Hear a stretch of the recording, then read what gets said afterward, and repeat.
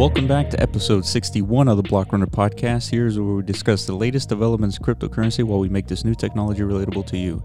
You can watch this podcast on our YouTube channel to follow along with our discussion. As always, I'm your host, William, talking with your co-host, Iman. And today, we bring back Maddie from DCLblogger.com, Frankie Needles, Anorak, and Real from DCLplazas.com for another roundtable discussion. First up, we discuss methods on bringing the masses to Decentraland. Next, how the DAO should be governed and the LAO could be an option. Then, we break down what the foundation is. And finally, we look into the proposal for creating wearables and authorizing collections. All right, let's listen in.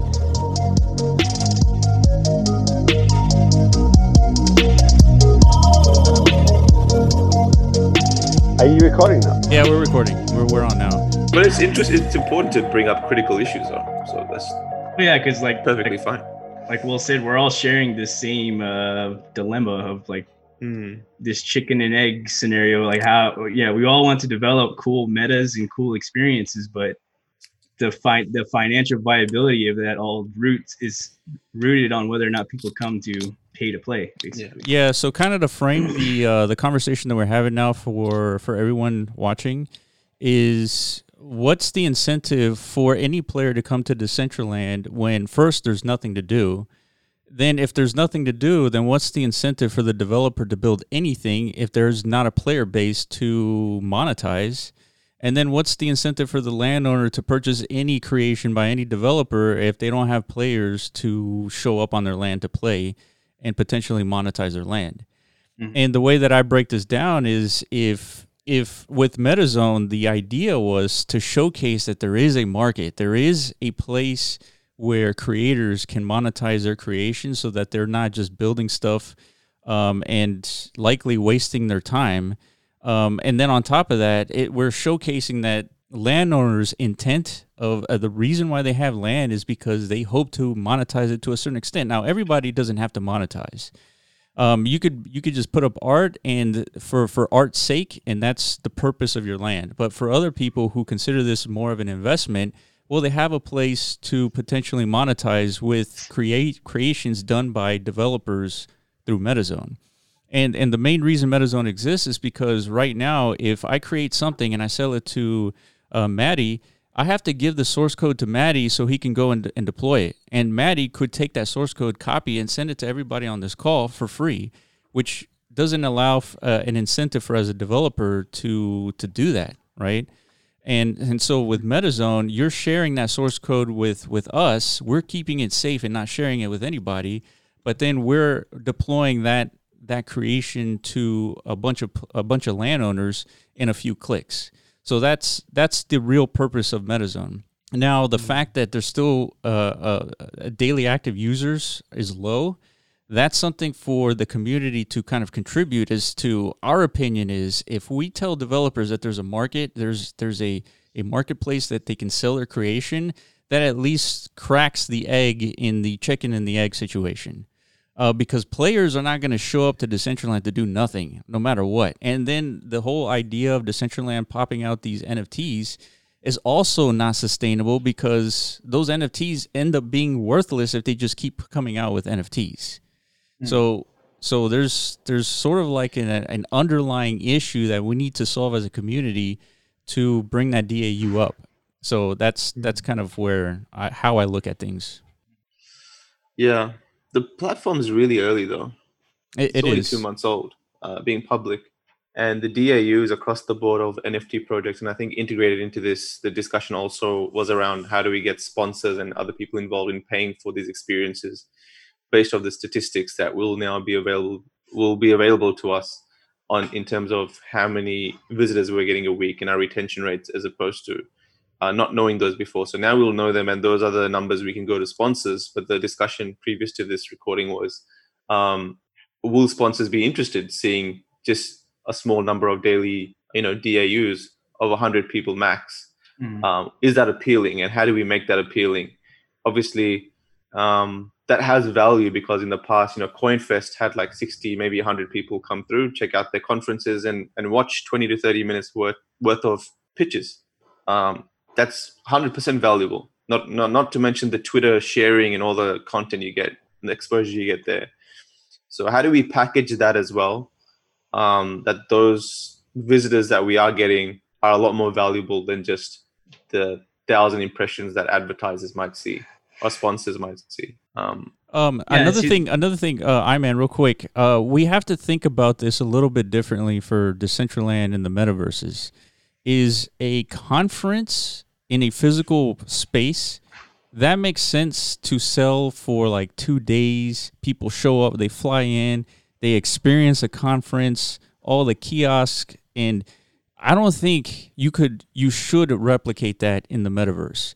We have to think about this a little bit differently. A conference in Decentraland should be an experience that can happen at any time of the day, and you'll have the experience that you came for without having to wait for necessarily a crowd to be there or a presentation to show up. Or we have to think about this a little bit differently than just trying to emulate a conference within the metaverse. It's like why, if you're going to build a house on your land, why does it have to look like a house that looks like the house across the street? Why can't it be? I always question that. Yeah, well, like why can't we just think outside the box and build a home that has the same idea of a house, but it looks like fantastic, right? Yeah. Something that you couldn't have in the real world. So when you're talking about a conference within Decentraland, it has to be different. Yeah, well, there's a couple things on that about like the conference being different and that whole thing. I've been kind of like talking about this a lot lately about not being stuck to just whatever's on your land and you can change it. Yeah, because I've been coding my scenes in and with the flip of a couple buttons, I could change my scene completely if I had another GLB and animations all lined up. So. If you with that in mind, you could have a conference, let's say, like, and I was talking about the Monopoly thing the other day with you, Will, right? So, like, you could have a piece of land that's over there. All right, that's another spot to go to, for let's say the same group of information. Let's say it's a country music conference. I don't know nothing about country music, but just saying, and this booth is on this piece of land. There's a performance going on over there, and then this booth is on this piece of land. They're trying to sell this kind of thing or whatever, and so like it's not necessarily has to be in the same place. It could be. That's not a problem either. But I'm just saying, like, it could be on your piece of land that you normally have a store on, but you decided to participate in this thing. Yeah. So now it's being loaded with a scene for the weekend. Yeah, that's. I think in time people will start to innovate on new visual ideas and things. Everyone's capped with their imagination because they can only create what they know. Since I've been building, like I thought I was all smiling when you said that because I'm looking at my building. My building's a big square, but it's efficient. It takes up most of the space of the whole scene. It doesn't take up the triangles. It looks decent, and it's a square, but it doesn't take up a ton of triangles. It left me a lot of room to do everything else. Like tonight, I got the party going on, and I got it like loaded with triangles with like different things, Yeah, so I'm not knocking any design that looks like pretty standard, like a normal house would. It's more about like a frame of thinking where we're not limited to traditional physics, and because like we have up. Yeah, right. We have volume. Like for example, if you go to our MetaZone tower, there is no structure there, right? We have a ramp that goes to the second floor, but we don't have any pillars on the other side, like standing this thing up, right? So we got to think outside the box with Decentraland, even though we're limited to being within a box, if that makes any sense. And so there's no knock. I mean, it's really up to the creator to decide what they want to do. It's just merely thinking about, if I want to do a conference in Decentraland, well, what would that look like if I had no physics limitations? What would that look like if I had access to the entire planet to go into Decentraland, where half the planet is sleeping right now, the other half is doing a million things right now? How can I leverage each individual person on the planet to experience my conference within a virtual world? Like, what would that look like? And it's not, just deploying within, a Genesis Plaza, putting up a few kiosks to sell some masks, right? That potentially that is one function of the conference, but we just got to think beyond that. Like, what would it look like to show up to Decentraland and Decentraland is the conference, right? Everything that I interact with has some conference functionality. Yeah, but how do you pull that off as far as getting all the other land hosts involved and like synchronized to deliver like a cohesive experience? You know what I mean? Well, that's do it on smaller levels first. You know, you'd have that's what's going on right now. Well, it's all focused in one localized area, right?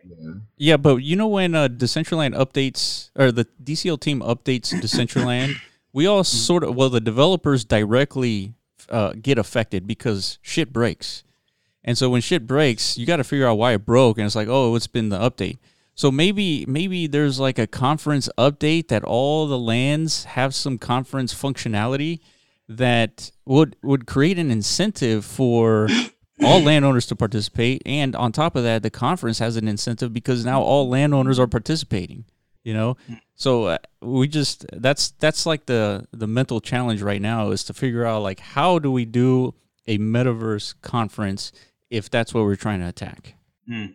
I think also viewing that conference, you can do that by entering the Explorer, but you should be able to do it by just clicking a link on mobile and viewing it. Like maybe you don't have to be in it, but you can view. Maybe you don't have to have an avatar necessarily there. Like let's say in mobile, and so it doesn't really support an avatar because it'd be too much. Mm-hmm. So you know, you can just kind of like be there. Yeah, that's just a number on the screen, basically.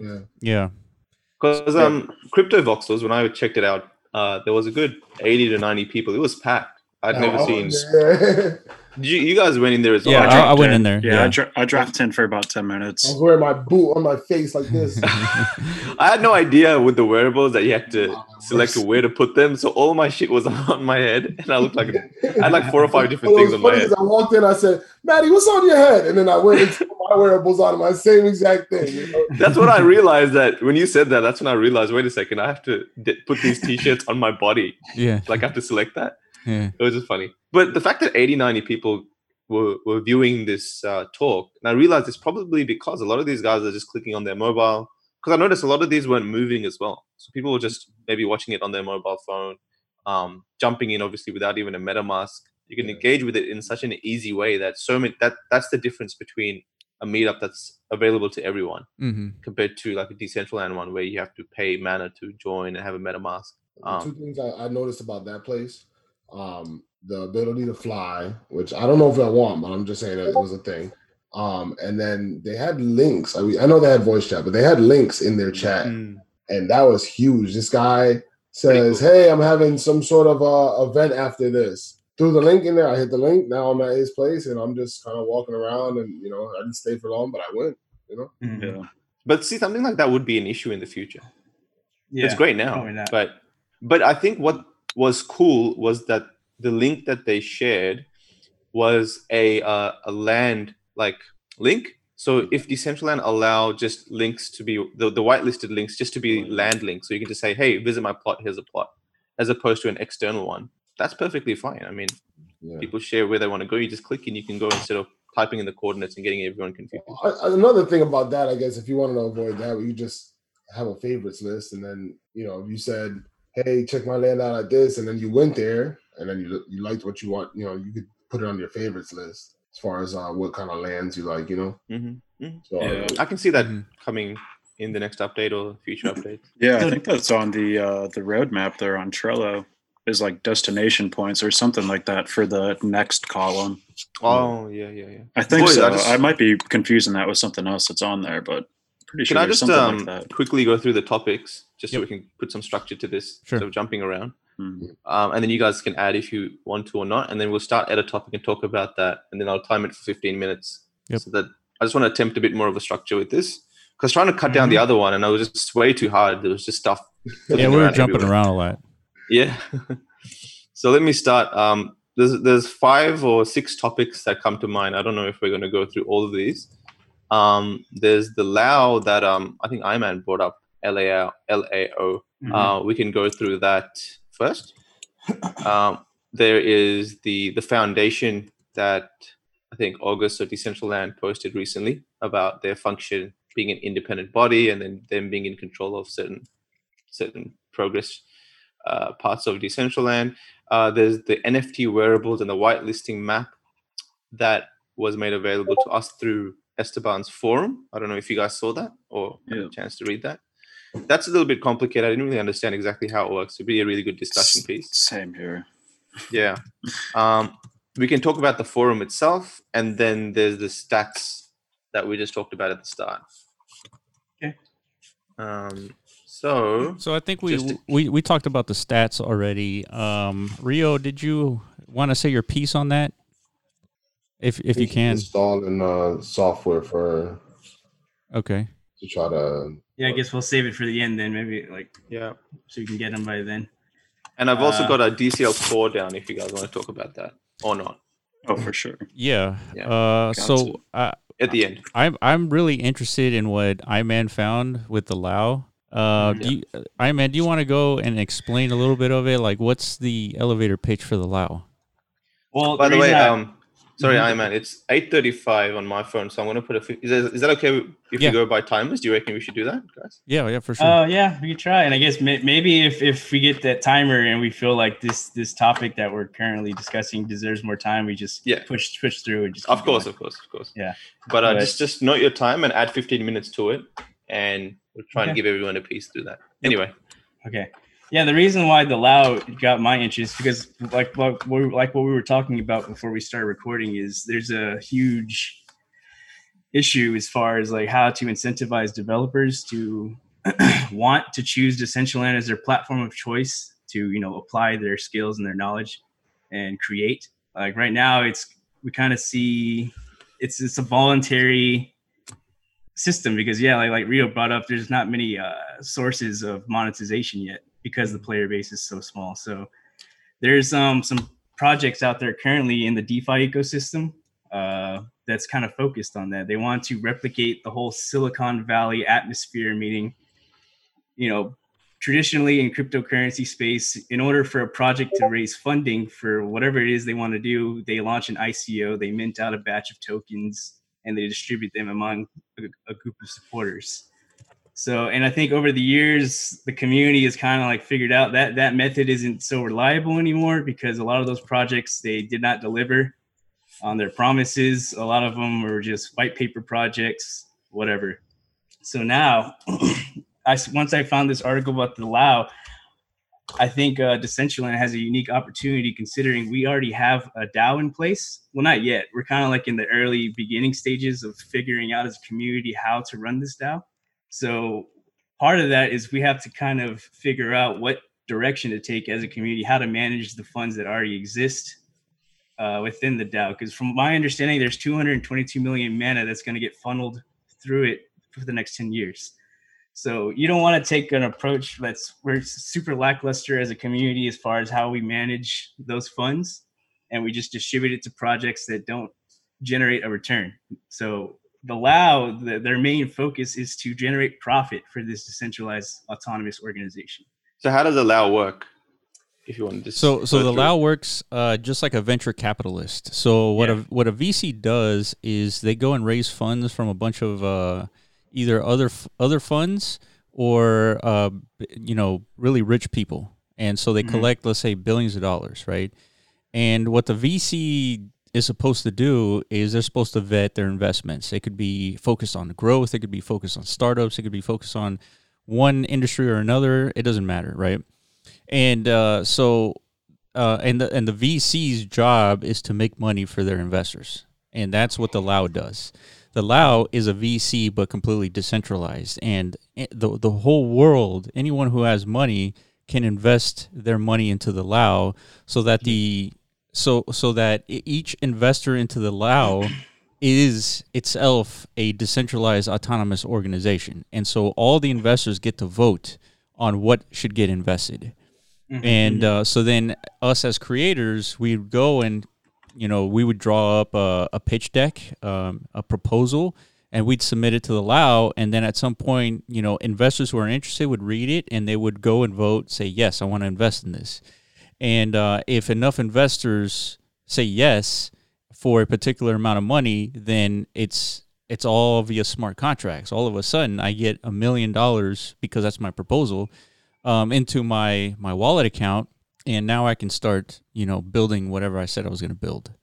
And so just think of the Lao being a venture capitalist fund for the world using a decentralized autonomous organization. So is there anyone that's there to manage that money, or that's the part that's decentralized? Yeah. That's the part that's decentralized. So nobody manages the money. It sits there, and the DAO gets to vote on where that money goes. So there's proposals, and then there's investors. That's Correct. it. Yeah, but the way that it's set up is that the investors, I believe it's 120 ETH you buy, and it gives you like 1% back of the total Lao. And then you can buy up to 9% as a company, and then those people that are buying that then have the voting rights, correct? So then that's like, I don't know. I feel like that for me is where stuff kind of gets murky. If you have the same people investing and that are going to be voting on the projects, like I feel like those two should be separate from each other. But I understand the incentive for investors is then to be able to turn around and vote on where your money goes. Like I understand that, but just having those two together, I don't know, it seems a little weird to me. Are we starting on this conversation about like the voting with manor and land thing? Because oh my god, that is a whole different topic in itself. Yeah. I don't know if we got time. Not yet.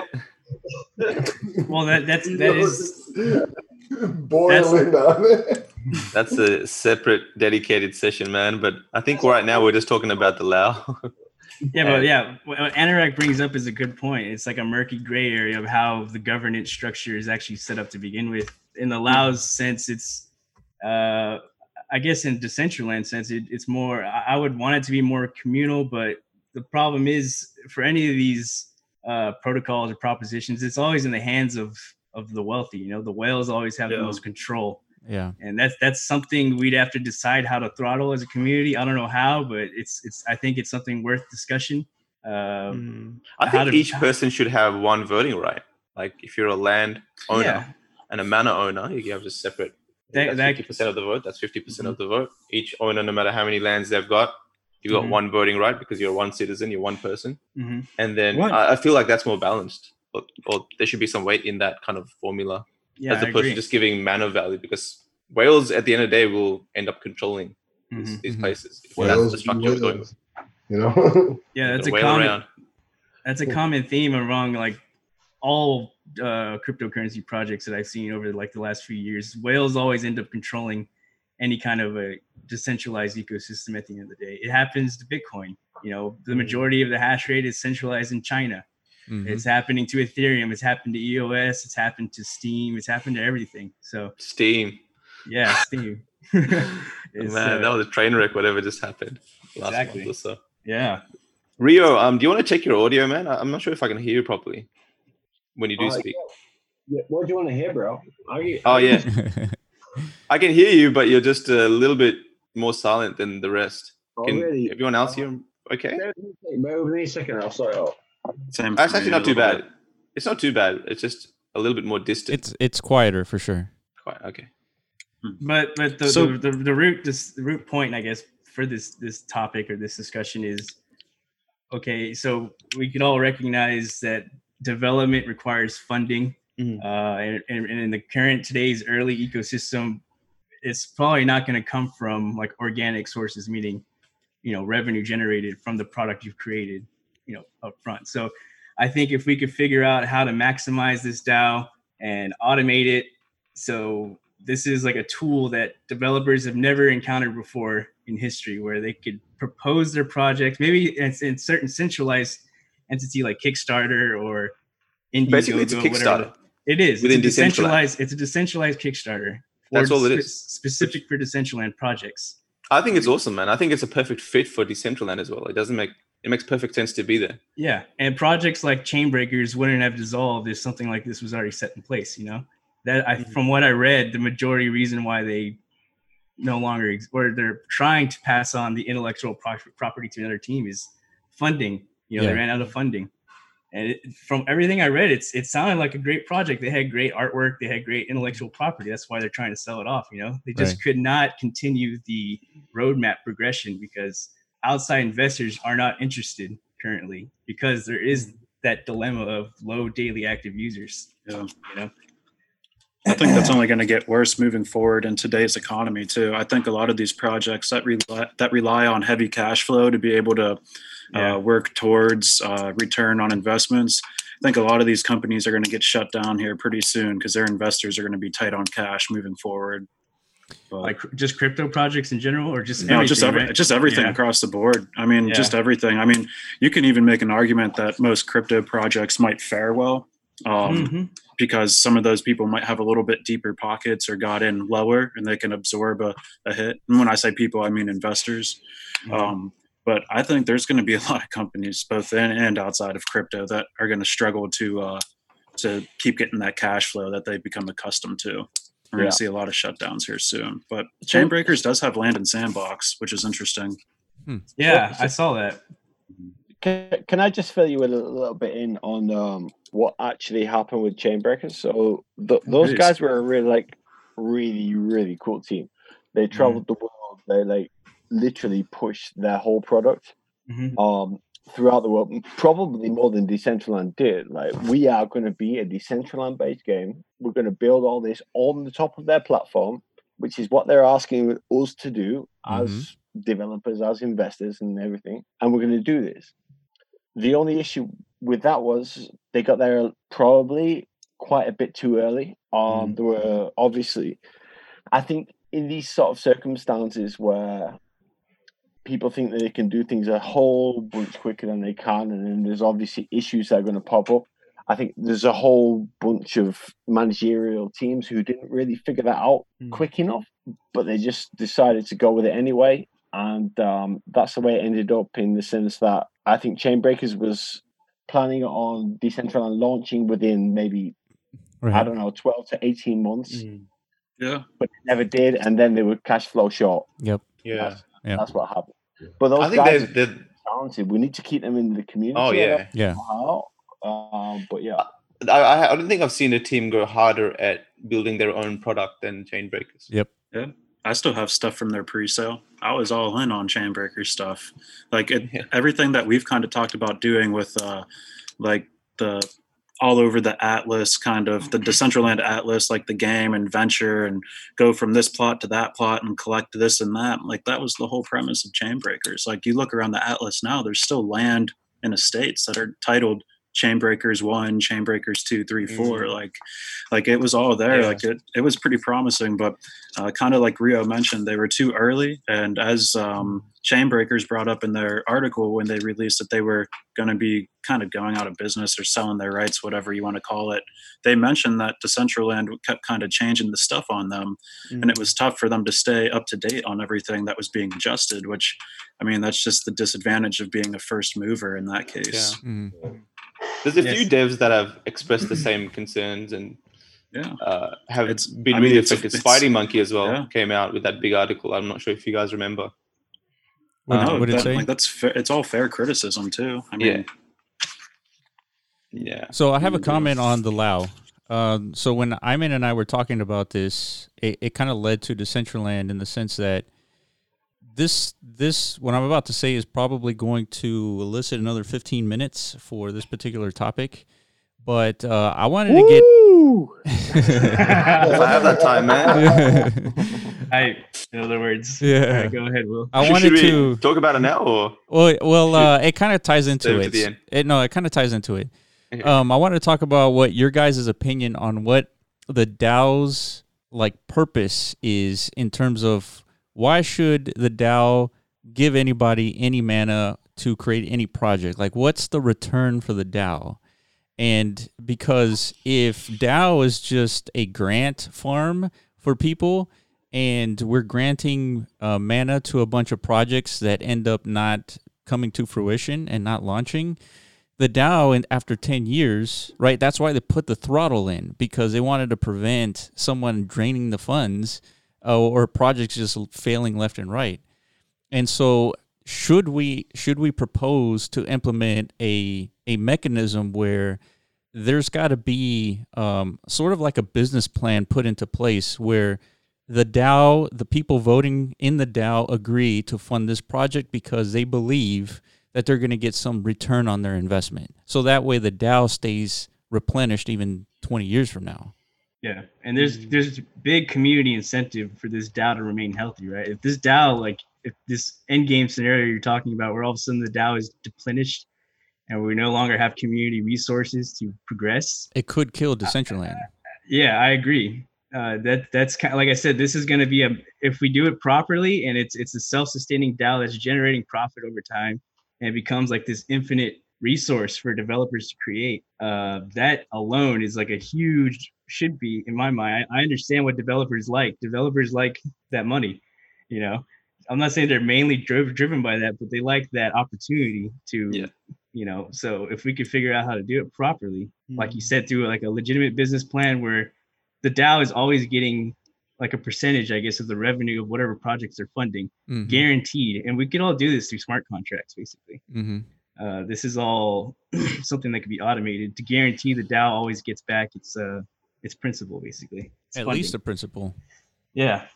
I do understand the importance of understanding that, but I think something like that can be implemented maybe 1 or 2 years down the line, because at least you have developers that are just going in with funding. And I think developers that show us their portfolios, what they've worked on before, that sort of a vetting process can kind of be used as a filter. But getting developers to come up with a business model, I think you're going to limit the type of creativity you're going to see there. Because some people just want to experiment and build stuff. Some people, not many developers have the right business mindset. They won't even know how to, any developer that can make a return on their investment, a positive return, a profit, they're really good at business.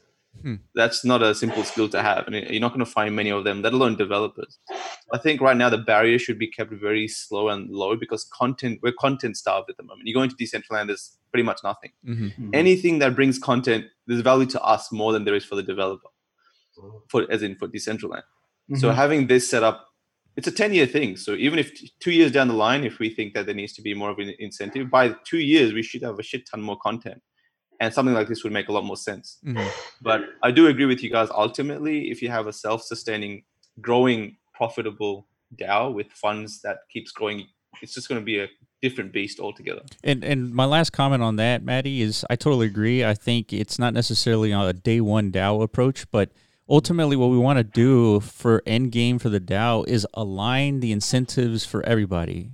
So what I mean by that is, if the incentives are aligned for the DAO that they are for the developer, for the landowner, and for the player, you actually create a real economy. And without that incentive in the DAO, if the DAO is just interested in giving mana away to projects, to developers willy-nilly, there's no incentive, really. There's no vetting. There's no nothing. And you could potentially end up with zero. But it's not going to be willy-nilly, though, because it's going to be voted on by us, right? What gets funding or not. True. But yeah, true. No. So I don't think we're going to be approving shitty ideas. Yeah, that's true. And that's another really good idea. Sorry. No, I was just saying that's another discussion. Whenever this DAO thing has to become like a daily discussion, which I think is kind of heading in that direction, especially after Esteban released that forum board and stuff like that. We're going to talk about here pretty soon. Because governance is not something you just kind of like visit once or twice a month and like, just kind of like catch up on. This is like daily. The people who are most engaged and most active with the running of the DAO, it's not some small fish to tackle, is what I'm saying. And we have to figure out the whole process. Should somebody who's not informed, be voting on these big proposals? I don't know. How do we weight the vote? Like, the people who are actively engaged, should they have a higher say in what proposals approval? No. You don't think so? In a simple answer, no. Okay. Maybe what we do is we do what other projects have done is, like, say, for example, let's say the 6 of us are active in Decentraland on a daily basis. Let's make that assumption. Maybe the rest of the community, the viewers, go and stake their mana because they believe in what Maddie is saying, or they believe in what Frankie is saying. So Frankie is voting for 10 million mana worth because people have staked that amount of money for his vote, and maybe that's how we should do it. Yeah, but that's the power of like these different guilds and groups that we're hoping to kind of build here. Is that the idea would be that if you're in a core group with a bunch of people that are like-minded, then your voting power would all be together. Mm-hmm. So hopefully you would be able to outweigh some of those whales and stuff. That's true. But I understand what you guys are saying. I mean, we're literally like redoing government. Like everything is totally being redone with the DAO and stuff like that. So it's not. But imagine in real life if your governing power was based on how much money you had in the bank. Wouldn't it be? It is though. Like it is. Like that's exactly what happens with these super PACs and stuff in the US is that they just like when they're running for primaries. I mean, look at Hillary Clinton versus Bernie Sanders in 2016. Like Bernie Sanders was winning popular votes, but Hillary Clinton was winning the Democratic. Yeah, I was just about to say if we wasn't voting for money, then the same motherfuckers would show up every single year. But every single year, the same dudes like, oh yeah. But that's I think the DAO is a work in progress, and this governance structure is a work in progress. So whatever we implement now, we're not going to get it right straight away. It's going to have to be. We're going to keep changing it. Mm-hmm. I also think that like the current political like situation, we shouldn't structure ourselves on that. Mm-hmm. I think that's a terrible like sort of lead to take. We could totally start from fresh here. You know, like don't follow those guys. Like they can do what they want. We can do. Yeah.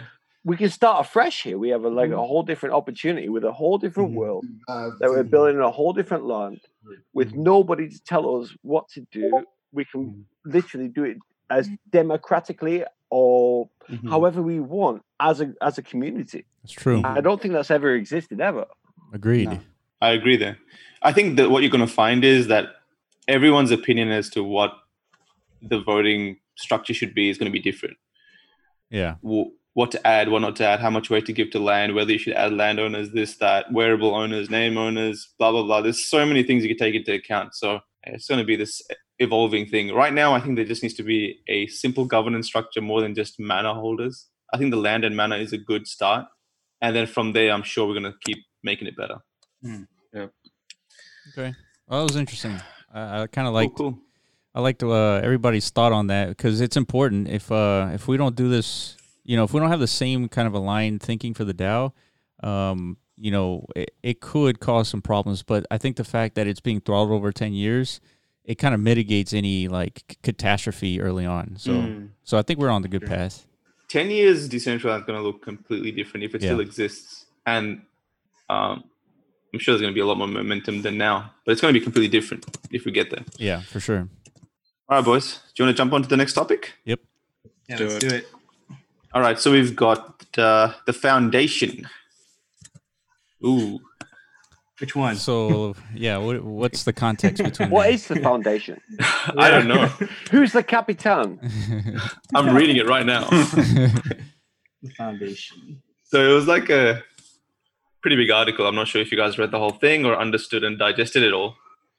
But I think it's a new group that's in charge of bringing the DAO into fruition. And let me just quickly read it and skim through it. Yeah, so... Well, who is it, Matty? Who is it? We don't know. Well, don't know who it is. The head of the foundation is Augustine, right? Augustine, right? That's what I was going to say, too. Yeah. Is that the foundation or is that the... Well, I don't know if he's bringing it into existence or he is... No, he is the head. He is the head. Yeah. He mentioned it in one of the public chats earlier today. He did. So he's the head of the foundation, and he is not controlled or governed by the DCL team. He is advised by the DCL team, just like we could advise him too. So I wonder if not Augustine, who would have been, I guess, someone that doesn't work for Decentraland or someone that could have led this, a community member or a group of community? That's a good question. Like, how do you become part of the foundation? Yeah. I don't think I'd want anyone from outside of Decentraland to be running something that determines what goes on inside of Decentraland. I like the idea of it being someone within the project I understand there being concerns if there's someone that's too closely related to like the inner workings of the team to push their agenda over like the betterment of the community. But I think it has to be someone who has ties to the team. Like you got to kind of go stride for stride with what's going on. You can't just be going independent of the team's goals. I totally agree. There has to be at least one representative of the team in the foundation, right? The team at least one. At least one. And then who do you add? Like, I guess community members that are active in Decentraland. I mean, that's the only thing I can think of, really. I think also now might be a good time to maybe explain who Augustine is to those who are watching on pre-recorded and it's true and all that sort of thing. Yeah, he's a new name that we're kind of like just bringing up. He's a new member, right, Maddie? You discovered him first. You had a conversation with him. I'm not sure exactly what his role is, but all I know he's in charge of bringing the DAO into existence and engaging with the community and bringing more of a community feedback loop process to the direction of Decentraland. And he's also in charge of, I think, making more events and kind of making the whole social atmosphere of Decentraland a lot more catered to the community. Filling the gaps that we've seen in the past. And I think he's reached out to me. I talk to him regularly with the forum now as well. I think we're heading in the right direction. At the last week or two, I've seen a lot more different side of Decentraland and a lot more favorable side in that sense. But I haven't known him for a long time to understand what else he has to offer. But, filling in that gap for me is a big deal. It would probably be a good time let's schedule him to come on and have a conversation with us. And I promise we won't grill you, Augustine. We'll be extremely nice. But it's important for us to like get to know him and like get to like what's his purpose here and what's his goal. Because obviously I think the foundation should have some sort of connection with the community. Like if this is what it is, absolutely. If we can make it these Zoom calls or multiple Zoom calls or community members get together and put proposals forward or something. Yeah. But there needs to be some sort of like they have the Decentraland team advising them. They also need us advising them on what we want. Yeah, right? absolutely. Absolutely. It almost feels like the foundation sounds like the beginning of the governing board of the DAO is what it sounds like it's going to turn into. So there probably should be some type. Sounds like an evil villain character. He's like, the foundation. You're like locked down. Like where all the super villains hang out. Yeah. Plan the end of the world. Maybe. It reminds me of I don't know if you guys watch Naruto or like any of those animes, but there's like this dark team called the Foundation. It just reminds me of that. Oh, really? It's like this evil team. Oh, jeez. It has that feel to it, like black building. Is it the name or what? Yeah, it's just the Foundation. The Foundation. What should it be called? Like the Cool Kids Club or something? Like something a little friendlier? Something between the Cool Kids Club and the Foundation. I agree. Maybe it is a name thing. But I'm trying to pull out the announcement, but I can't freaking find it. Dude, that's the other thing I was going to say. Are they going to add like the calendar and the forum and stuff to the Decentraland homepage? Yeah, they need to do that. There's like no links to like the calendar or anything from the homepage. They hit me up about the party to like do the thing. I didn't know where to. I never knew. Yeah.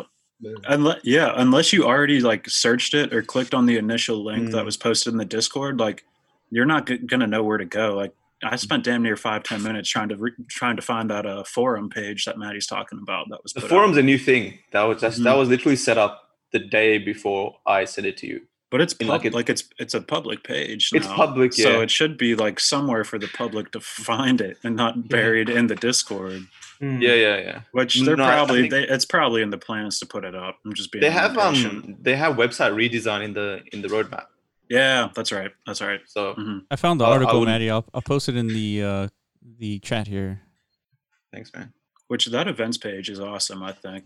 Like it's pretty user friendly. It's all the information's right there, and you can see all the other events. You can RSVP to something. So yeah, it's great. Like if you're out there watching it and you're attending these events, like please go RSVP so that like we have an idea of like who's coming. And then the other thing it does is if you're on that website and you're just kind of passing by, if you see an event that has 55 people RSVP'd for it, maybe you're more likely to check it out. Whether there's 17 people that are RSVP'd. Like if you're going to take the time out of your day to go to one of these events, just take the extra 45 seconds to go click on RSVP for it and check out the calendar page because I think it's awesome. Yeah, I agree.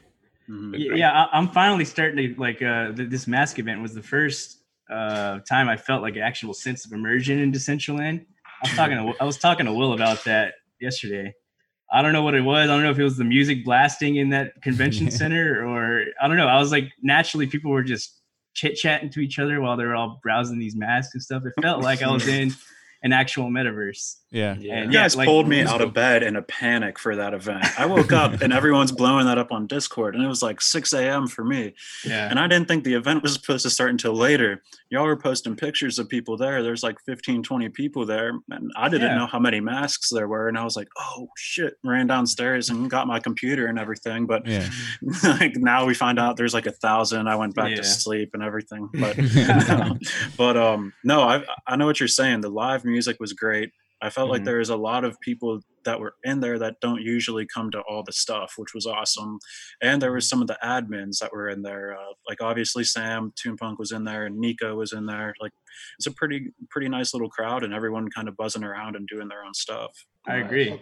I talked to new people in there, so it's always a plus for me. Any place I find a new person, I'm like, I like that. That's good. Yeah. We also visited Crypto Valley in general was awesome. Yeah, it was. Like, that whole area is sweet. Yeah, I know like KJ had like some sort of crazy model there. Did you see that with the cat and the little? Oh yeah, I did. The crypto kitty cat. Oh, that's right. Yeah, I saw that.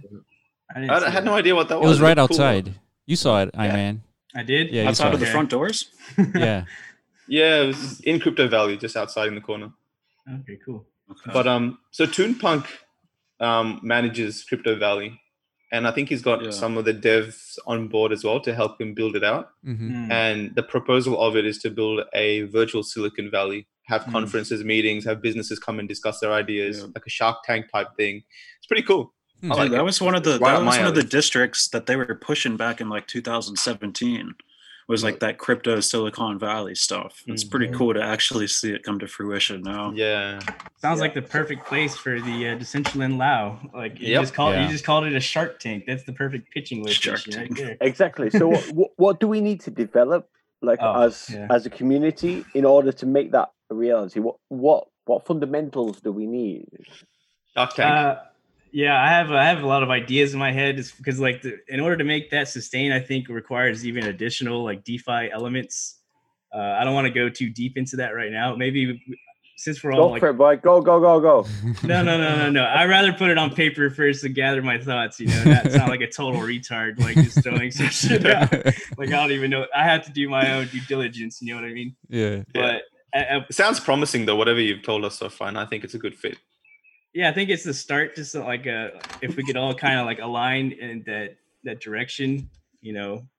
Yeah, it's gonna require some a lot of development, and like I said, that's not like Will keeps emphasizing. That is an expensive thing. Yeah, I think another side byproduct of that is it's going to bring investors outside of Decentraland to Decentraland products as well.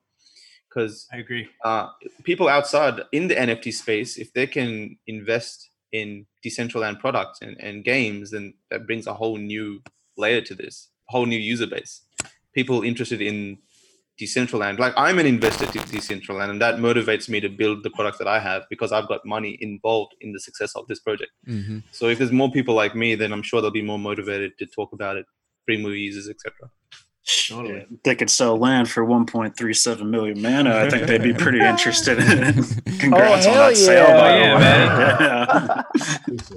Maddie's confirmed well status for sure. You know, I woke up at about 1 a.m. or 2 a.m. and I saw it was a land that sold, but it was the one under me, which was 1.3 million. So I was like excited, and I was like, "Oh, damn, it's not mine." I went back to sleep. You even said in the chat, "You're like, hey, whale, please buy my land. It's right above this one," or something. Yeah, then I went back to sleep. And then you woke up to like probably 25 Discord notifications and figured something went down. Yeah, and I thought it was good to cash back up because land's a risk, man. Especially these larger estates. Yeah, it is. The only people that buy larger estates are whales that believe in the project a lot more than just entry level, 15,000 mana entry level. So when I purchase these estates, I have no choice to buy them at a very low price because I have to hold them for a very long time. Or Decentraland has to become a platform that larger people that want to build things find attractive to spend 50K on a freaking land. Yeah. Like who's going to do that in the NFT space right now in this climate? Yeah. So I've got pretty big estates and it's risky being in that sort of play because you can't sell them as they're not as liquid. But anyway, it's good to have a bit more money. Oh Yeah, that was awesome. Must be nice, dude. It was pretty interesting that it came the morning of the Binance stuff too. Yeah, I posted in the chat. I was like, reckless speculation on my part. Like someone from Binance just scooped this land up. But no, that was cool. It was nice to get that volume in because I was hearing from a lot of people that whole week about how low Decentraland's volume was on OpenSea and that we were getting crushed. And it's like, yeah, I mean, it's going to be like people aren't going to buy tens of thousands of dollars of land every single week. It's not just like, I hope they don't. I hope people are buying and holding. I hope they're not flipping.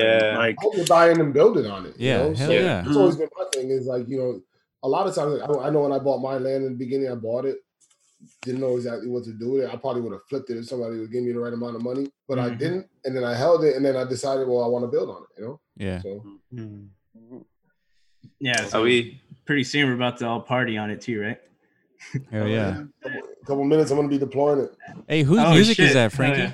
Whose music is that? Is that yours? Well, the music. On music that plays in your plot. So right now, I'm out streaming. I don't know if you want to talk about that at all. But no, because it was like badass, dude. The Jay-Z stuff. So I don't know. I had my music playing in the beginning. Yeah. And then I had like a mix playing or whatever, like an MP3, a long mix, and then now I'm able to stream audio, like live streams, and then tonight I'm just gonna put a mix on there that I put together. Nice. Yeah. Bro, that live stream's so nice because when you had the mix on there initially, if you would step off the land and then come back, it would start from the beginning. Yeah. So then you have to listen to the whole thing over again. Yep. So like if I'm messing around on your land and I listen to this entire Jay-Z song, then if I step off for a second and come back on, I got to listen to it all again. Like now the live audio is so much better because it's just like a continuation of everything. Yeah. The way it works with the for other reasons too. So the way it works with the MP3s, right? Like if I have like an MP3 that's just hosted, that's what's going to be tonight. If you leave and come back, you'll be exactly where you left off. With live radio, it stays literally live radio. It's up to the second. Yeah. So I'm going to figure out live radio as far as myself, but we'll figure that out soon enough. Hey Frankie, do you ever envision yourself doing like? I know you have a past of being like you're an actual artist and musician. Do you have any visions of yourself performing in Decentraland? Or are you gonna drop some bars, dude? Go to the radio sstation before I start performing anything. You know, I'm at that point in my life. You know, I want to be the program director, man. I don't need I got you. Supposed to link to your SoundCloud.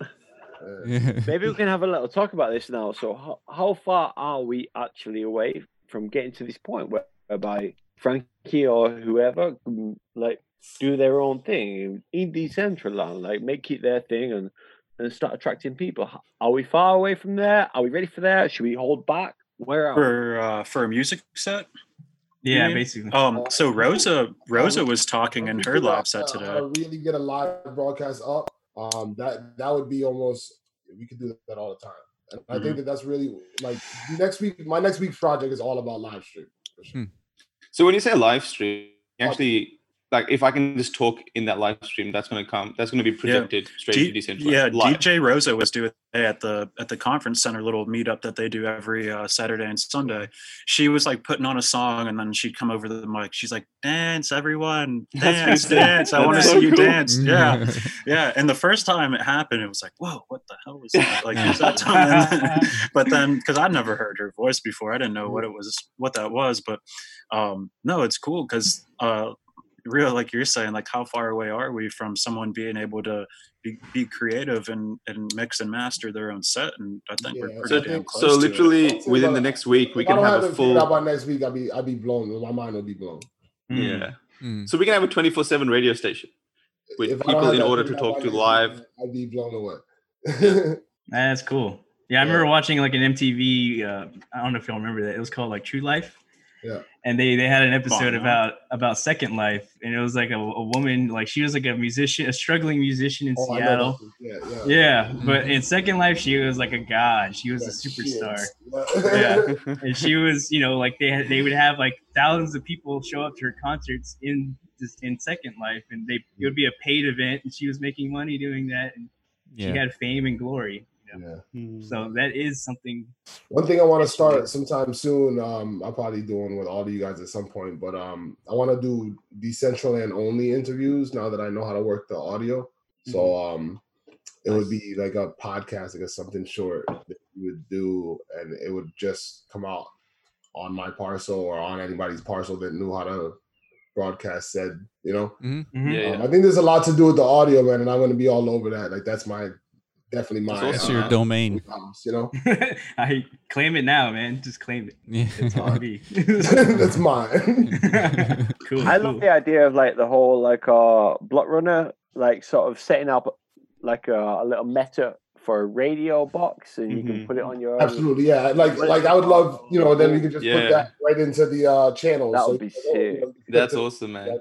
So if that's on my land, I can hear like if someone's creating a live a radio station and they're just interviewing people or whatever, then I buy that audio box and switch into that radio station. Hell yeah. That can play. You know what would be really cool too? I just thought about it. But like once they allow video streaming, then you can have TV channels. So you can have TVs in your land, and you're just viewing. You switch the channel, and you're seeing me interview. Yeah, you could have Anorak. The other things you could have like exclusive to Decentraland. And I've been thinking about this idea exclusive to Decentraland, the audio and video. You know, and that's almost like making a subscription system already. You know, when somebody has to log into Decentraland in order to watch this video or hear this audio, whatever it may be. That's like Sirius XM radio at that point, you know? Yeah. Not that they are paying a subscription, but they're going to pay something if they're spending that much time in there, you know? Yeah. See, those are the types of new projects that we need to see with these new features added. You know what? This functionality is capable because we asked Decentraland to do it. And it's obviously COVID inspired too, because we kind of need audio functionality within Decentraland. But man, this is available because, you know, we were asking Decentraland the team to build this, and now we can come up with all crazy stuff with it. That's the value of the SDK, man. Like that's why you want to do this. Yeah, I mean, like, okay, I woke up that morning, whatever, about the when they made the mask. I go over there, I go get a mask. I'm hanging out. Somebody mentions that it's live. Now I had been messing with the streaming coding, the prior couple of days, and I had figured out how to do not live, but I couldn't figure out live. And once I figured out that it was possible, I didn't care that I didn't know. I wouldn't figure it out. It took me like 25 minutes. Once I figured out it was possible, I was like, it's possible. I got to figure this out. Yeah, exactly. They did a really good job with the COVID thing, like the whole convention center and like the whole way it was all presented and the ease of being able to buy those things if you want to with Ethereum, and they put it on the wall. It was amazing. Yes. The wall thing was amazing as well. Like you could see in lifetime how much everyone's contributing as a community. Oh yeah, that was pretty good. Yeah, I was literally standing there for like a couple hours just listening to the music and just watching the ticker go up like that. Yeah. That's the immersion I'm talking. That was enough for me to just stay in Decentraland. I was actually having fun. You know what would be cool as well? Like pre-sale events. So NFT pre-sale events with the same structure. When you invest, you can see how much collectively it's done on a screen like that. You can see your name under what you've purchased, and you can buy the loot boxes or the eggs or whatever you're investing in through those. Hell yeah. Those whatever those. Things were. Those display cases. Yeah, those display cases. So that whole structure is actually a really good setup for an NFT or a game pre-sale within Decentraland, like chain breakers. Imagine if you had spinning swords and stuff like that. Yeah, totally. And set it up in Central Plaza. Why not?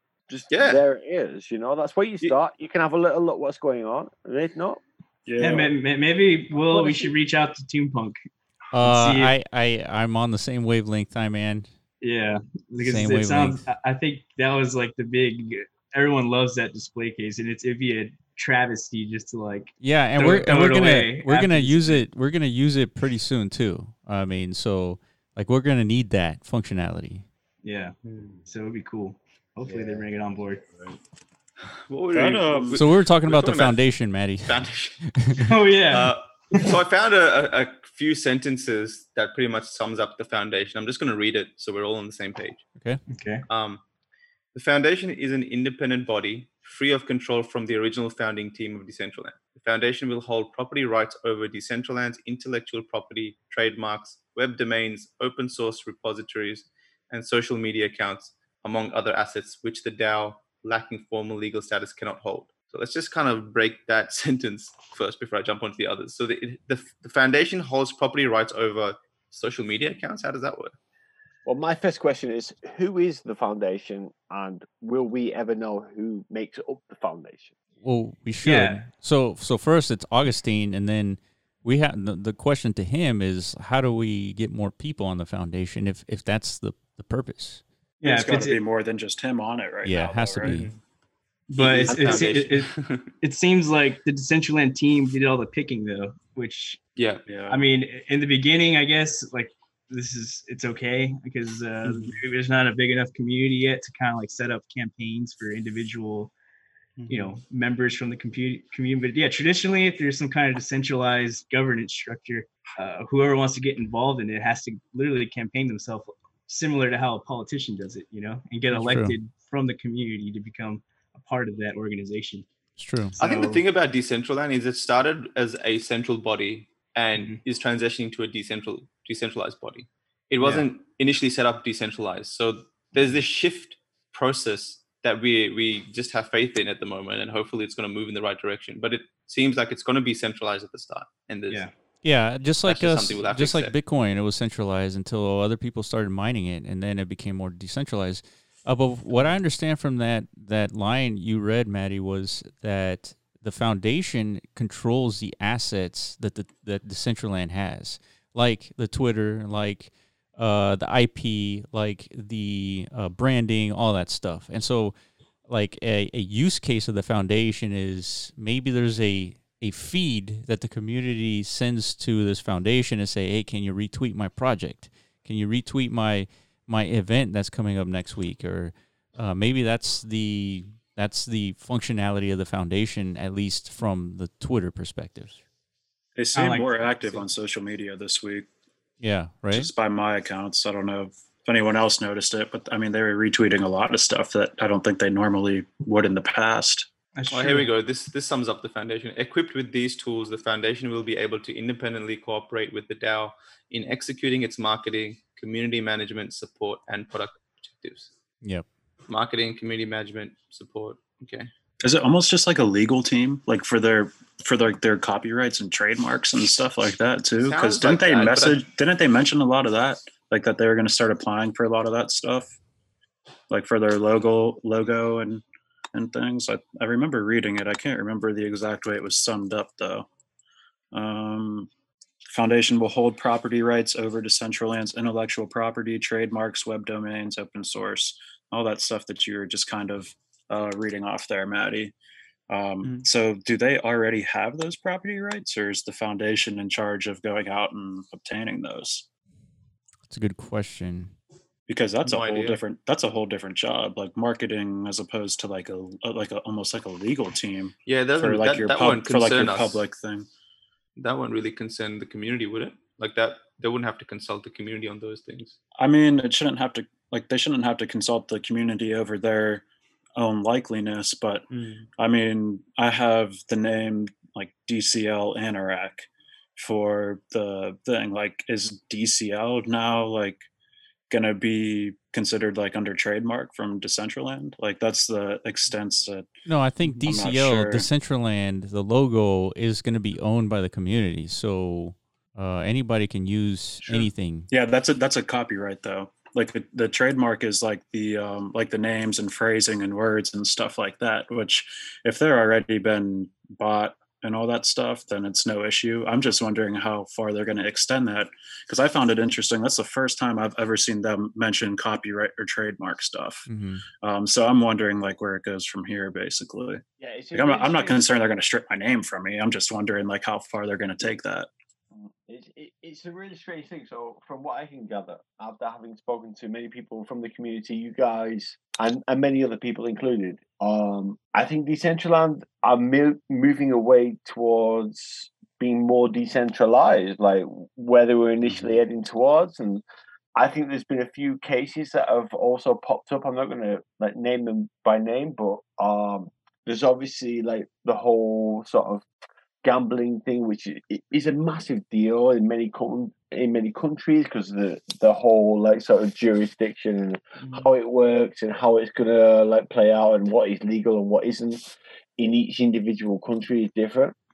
I think what they're trying to do right now, and it's a really smart idea in my eyes, is to just stick it all on nodes.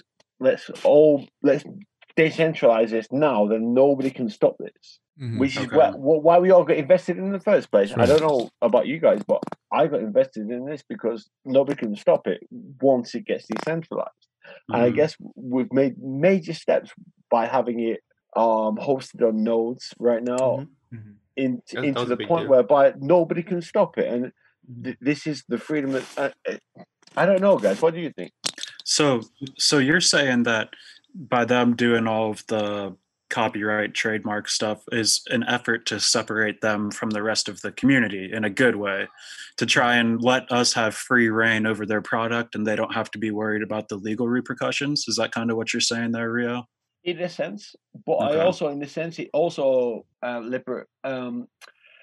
it also acts as a form to for them to be free of any persecution from any government or anything like this. So, like, basically, we don't own this; it's free. The people own this, so go find them. Good luck, boy. Yeah. It's another whole we don't control it. They put it there. That's the whole idea why I got in this in the first place. Let us run. Let us do what we want to do. Legally, this is a big deal because if there's ever activity happening on Decentraland that is considered nefarious or terrorism or anything like that, there has to be no legal accountability for the activity taking place on the platform. Because it's not just because you build a car and somebody uses it to run over people, it doesn't mean you're responsible. And it's the same case for Decentraland.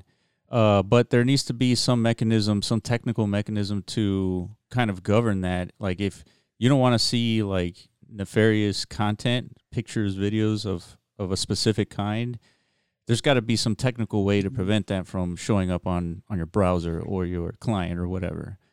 So that needs some serious consideration. I also think now would be a really cool time for all of us to say and do a high five in the sense that none of us agree with any of this.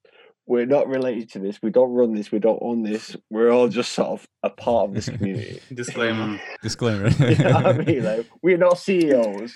We're just like investors. Just own man. Centralized, you know. Might delete my blog after this. Yeah, I might just stop the video now. Yeah, slowly disappear. But I think I'm kind of understanding the foundation a little bit more. I think it's their effort to separate themselves from what they are at the moment. The team needs to be no different than us on the call. They have to be no different. That's why it's called the foundation, I guess. Right. It's like, and the foundation is really they leverage the team's properties, right? The logo, the Twitter account, the ability to update the SDK. You know, so yeah. But they're going to be eventually an external body to Decentraland, just like how we all are. Correct. That can contribute in their own unique way. Correct. So yeah, okay. I see the need for the foundation to exist. Kind of like how Ethereum has their own foundation, right? The Ethereum Foundation. That's right. Similar to that. Yeah, I think Decentraland is modeling a lot of their stuff on Ethereum. So the structure of that is, you're going to probably find parallels. So yeah, okay. Now it kind of makes a little bit more sense what the foundation is. Definitely. You guys hear about, I guess it's super off topic, but Reddit is putting their tipping system out on, like, as an ERC20 coin. Are they? Really? Interesting. Yeah. Wait, their own ERC20 coin? No. Yeah. It's, I forget what it's called. I was watching Altcoin Daily minutes before I came on here. I think it's literally. Cool. I think it's literally called Reddit Coin. I think that's what I saw. Dude, I'd invest in that if you can. Yeah. If it's stable or not, but because how is it right now? It operates off of like gold, silver, right? Something like that. They just give each other awards and just fake, it's just digital currencies. Yeah, fake currency. Yeah. Does that have value though? Because I see people being like, "Oh, thanks for the gold." The value is in the fact that you can send it to somebody and that's it. There's no monetary value. It's just e-glory, internet glory. That's all it is. the more karma or gold you have, like I don't know, like the higher esteem you have within the community. That's like right. your opinion matters more, essentially. But it works really well at the moment. It's like wearables. Yeah. Exactly. Made this whole system that made you more influential within that thread or something like that, you know? Yeah, you're more likely to get upvoted and stuff like that if they check out your profile. It's like, this guy is a reputable guy. It's like, I'm going to upvote his stuff, you know? But I think what they have now works really well. I don't know if I would take that step as a CEO to add a functionality where you can invest and buy these gold coins. Well, maybe because there's a lot of platforms being created now that are kind of competing against Reddit, but where the content creators actually can get monetary compensation. Yeah, so maybe they think it's an actual legitimate threat, so they have to adapt, kind of. Yeah. Which is good. This is good for mass adoption, right? This is really good. That's huge news. That means crypto. It's good for Ethereum. Hey, the next level, they start working around in NFTs too. You know, like if they got an ERC20 coin, then they're not very far away from an ERC 721 token. You're right. Totally. Yeah. It's always the next step. 100%, man. Gateway this is drug. how you do it. Yeah. All right, so we got 19 minutes left for the 90-minute mark. So we've gone through the foundation, which is pretty good. Some progress. You guys want to talk about the wearables map that came out? I'm not sure if all of you have seen that. I didn't read through it. Mm-hmm. The wearables what? I felt like there's a lot of like the flow chart for how a wearable gets introduced to the marketplace. Yeah, I saw that on the forum. Yeah. It seemed like I don't know if it was just my issue. I had trouble following it, but it seemed like there was some information missing from it. Like every time I felt it's not finished. It's not finished. Oh, okay, that makes sense. How about we just break down the advantages and disadvantages of leaving it out to an open market? Let everybody design what they want to do and this, that, and the other, or make people earn the right to be able to create a wearable, or just do it to a license, which I don't know. Like, what are you guys? What I'll do is I'll just go through the flowchart really quickly, the structure of it, and you guys can just pick it apart and say if the license, because I think the license thing is in this right now. So it's kind of like you can design the wearables, then you have to submit it to someone who has a collection. But in order to get that collection, oh, that's pretty cool. But in order to get a collection, you need to stake some mana. So it's like, can you guys see apparently that? This is similar to Second Life. I don't know what happened here. Yeah, they used an example of like staking 1,000 mana. And, like, you have to stake that to be able to get like the license for it or whatever.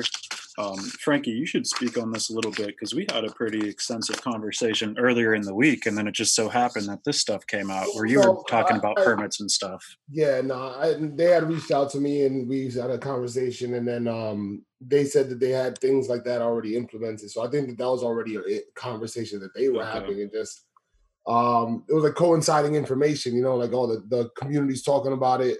All right, that makes sense that we have it in there, you know. So it wasn't like they just took my, you know. First of all, I think it's important to clarify that this is a work in progress. That this is just this map that you see is definitely not the final thing. Yeah. This is Esteban made this public so that we can pick it apart, and he literally asked for us to pick it apart. Yeah, we should. That should kind of like be part of. Let's break it down. What is it? Let's break it down. Let's understand this thing. Let's pick it apart right now. Yeah. Okay. Where are we? Designer starts here. I'm on the top left. Okay. Who's the designer? Like anybody? It's Frankie's the designer. All right, yeah. He's making some sick kicks. I got chains. Hell yeah. Bring that bling. Jewelry, man. Okay. Will, you're killing me with this. Can you see that screen? Okay, here we go. Yeah. All right, so designer starts here. We got Blender, and we got a designer fills in the wearable JSON definition. Yeah, that's all the parameters. Yeah. The parameter of the wearable. What makes it go with your guy or whatever, you know. Okay, so designer tests it on the Explorer. If it looks good, automated validation, texture size, and then automated validation, texture count, vertex count. So this is the poly count limitation, correct? Mm-hmm, mm-hmm. And then the texture size is what the the look of it. It looks right. The images on your shirt. Correct. So these splits don't necessarily mean like these are separate routes, right? It's just I guess it's like make sure different both parameters are right, and then you go to A the and next B. Yeah, Okay, so gotcha. that needs to be more clear because this looks like, hey, you could take this path or you could take this other path. Yeah, like forks in the road, right? Yeah, so Yeah, there's sure. an actual technical. I think. Go ahead. I think what they're saying is that these happen concurrently. No, they Yeah, do, but yeah. there's a technical way to represent that they go concurrently. Okay. Right, when Like you're the box up top right there. yeah, like something exactly like box up something like top this. right. Yeah. Oh yeah. Okay. Mhm. So anyway, I mean, these are just like nitpicks for now, but so this that means this is technically viable, and then submit the series to a collection, and then designer pays mana to curator. Curator decides to include the series into their collection. All right, hold on. Before we even start there, all right, we've gotten this far. Let's start at curator now. Curator starts here. Okay, curator. So curator would be like Maddie, right? Someone who has a reputation, who has wearables and kind of knows what they're talking about in DCO. Okay. They're kind of like the handler for the creator and like into the marketplace. They're like the middleman, right? Like the record label. Okay. The record label. Okay. Okay. Curator stakes mana, starts vote on DAO to create a collection. That makes sense. So is this collection made by me, or is it a collection of people that have sent stuff to me? So I think it's here's my guess. Is my thought on this is like, okay, I'm a curator. I'm buying a collection. Would be a mythic, a legendary. You know, it would be a whole group of collectibles that you can put out. Say you're gonna put an outfit or whatever, and then you take the submissions from the people who are designers. Mm-hmm. But wouldn't multiple collections just have the same stuff in it? I mean, you can do a collection based on anything. So you could have a collection based on this year. You know? Yeah. Is it this is where the process loses me.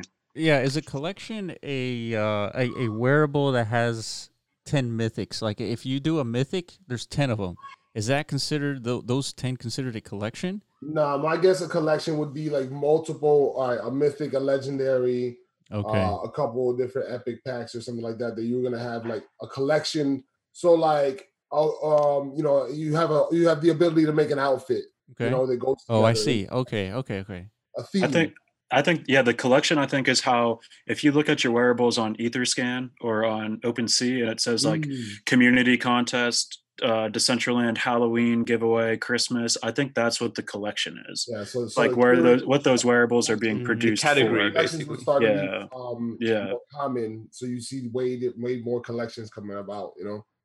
Mm-hmm. Okay. So this is where the process kind of loses me. Is where you have what seems like a pre-sale before it gets voted on via the DAO for if it gets released. So like it says here in the, it's off screen right now, but it says in this example online, it says Lizzie keeps editions number 1 through number 10 for herself and her friends from the designer. Art Collective. Yes. And then she goes to market and she sells 30 out of the remaining 90 issuance allocation on the market. But all this like sales and everything like that and deciding what you want to keep, what you want to sell and everything is going on before it gets voted on by the DAO, which that's what I can't understand is why are people able to buy this stuff before it's voted to put it onto the marketplace? Yeah, that's a good question. Do you know what the process loses me is whereby we haven't got anybody from Decentraland to explain this to us in 30 seconds and we're done. We wouldn't be having to have a 30-minute conversation about that's this. why I'm trying to recreate this radio 30 seconds telling us how the fuck it's done. So they can just, Well, this is actually their internal communications that they've just made public. So they probably understand it really well. And they've just made this public. Yeah, well, tell us then, because we're also part of this journey. Yeah. This is just the internal threads and stuff. Last week we didn't have nothing like this right here. You know, isn't it crazy how much they've put this stuff up since like January when like we heard nothing going into the launch? Yeah, and now we have all this stuff coming out like this week, maybe even bleeding into last week. Like we've got so much information that I don't think we've ever had access to in the past. Imagine if we didn't have this. Imagine if we still didn't know any of the updates that were coming up. We'd still be complaining in the channels about what about wearables? Who's allowed to put them out? Who's not? Blah blah blah. Like wasting our time.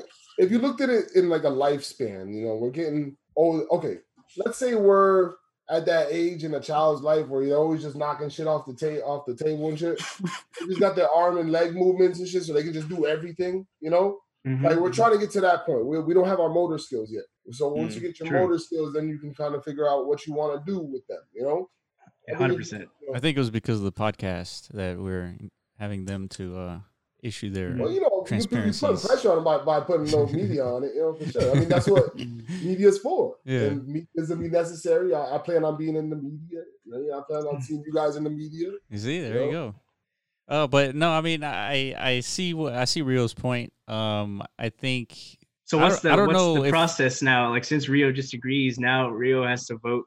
That this shouldn't be how the DAO authorizes this wearable minting process? Well, I think first we need to understand this process, and once we understand it, then we can comment it.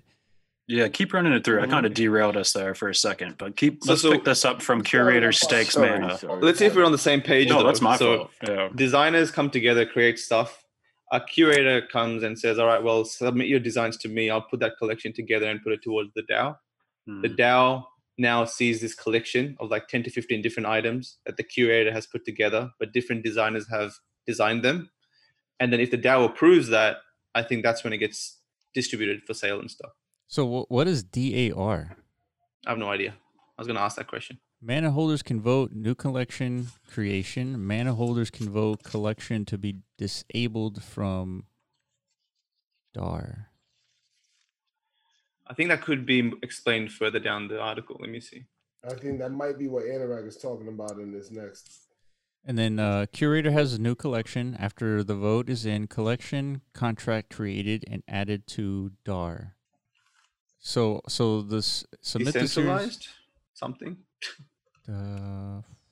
Designer pays mana to curator. Curator decides to include the series into the collection. So here's the collection.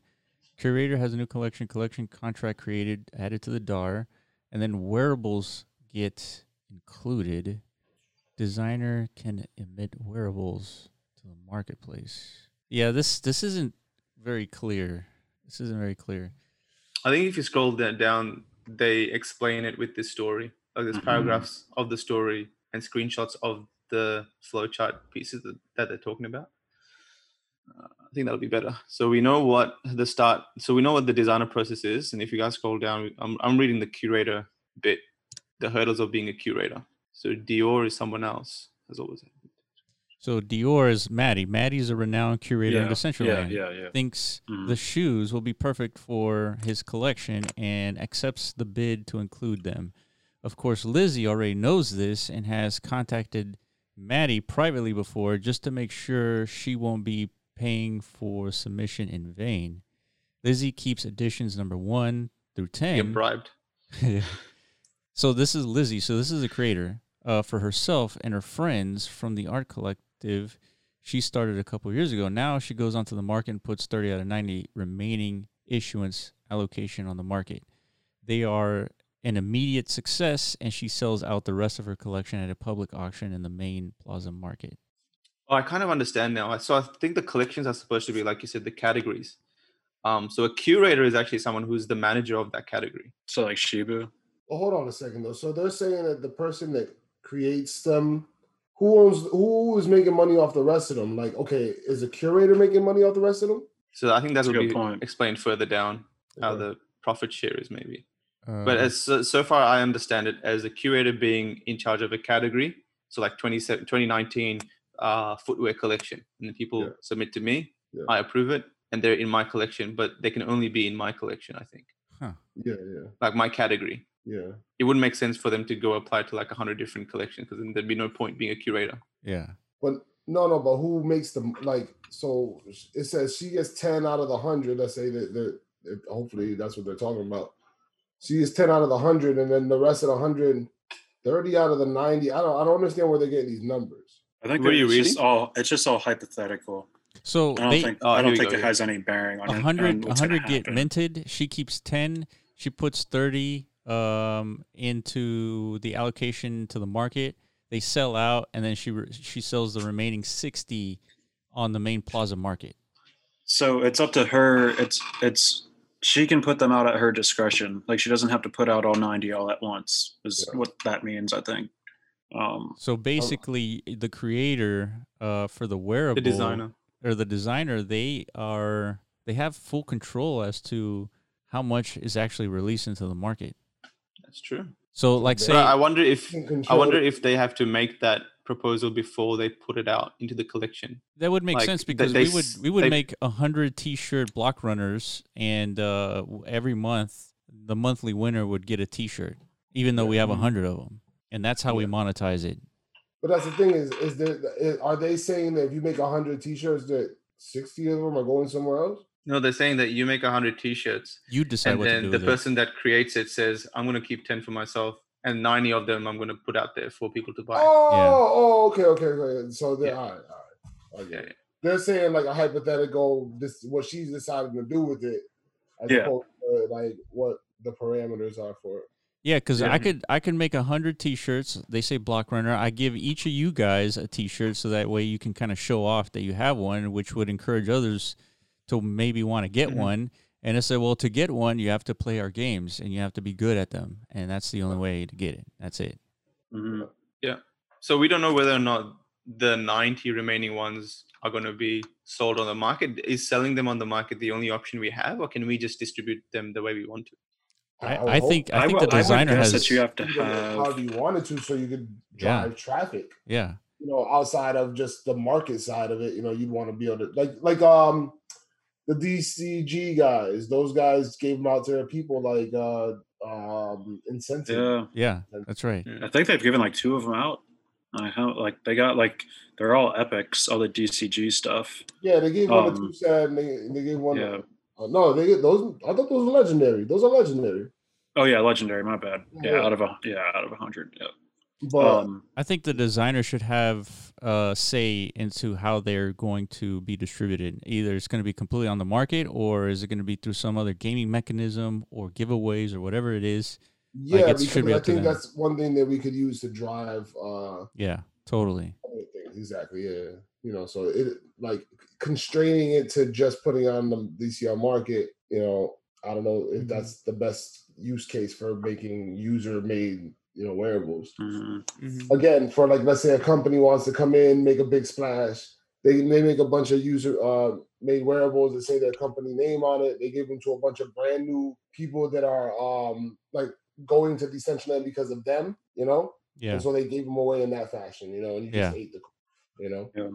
I'm going to guess that when you're putting all these plans together, you're going to have to specify the percentage that you're going to release and the amount of time that you're going to have to release it.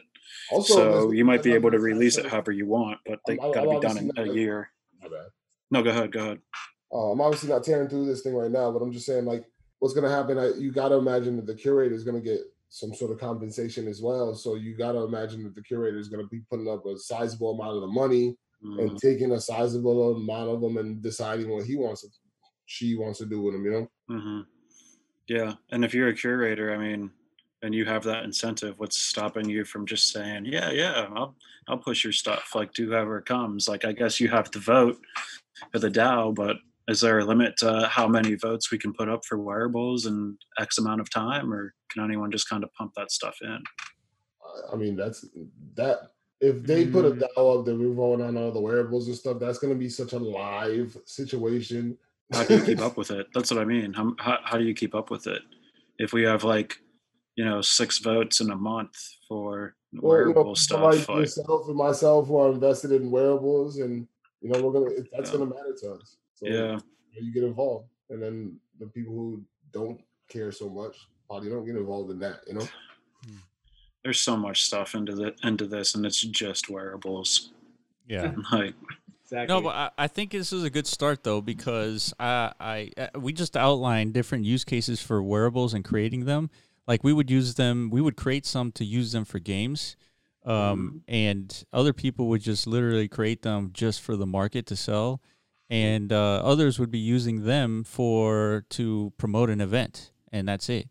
Mm-hmm. If only 10 people show up to your event and you have 100 T-shirts that you minted, then there's only 10 out there in existence, right? Or does the designer have access to a whole 100. Well, the whole thing is that you would probably you're trying to make it so somebody has to put money up, so in order for them to start that venture, just like any T-shirt, just like if you would make a T-shirt in life. Yeah.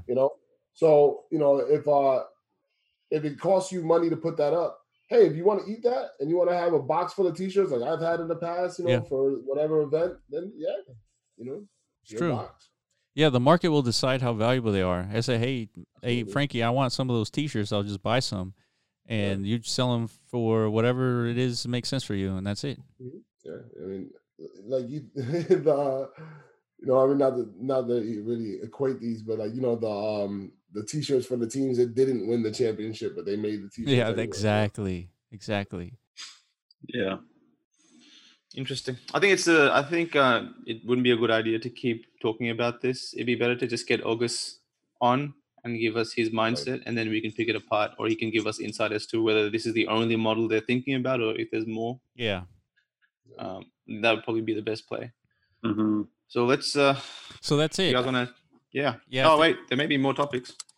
But we're exactly 90 minutes.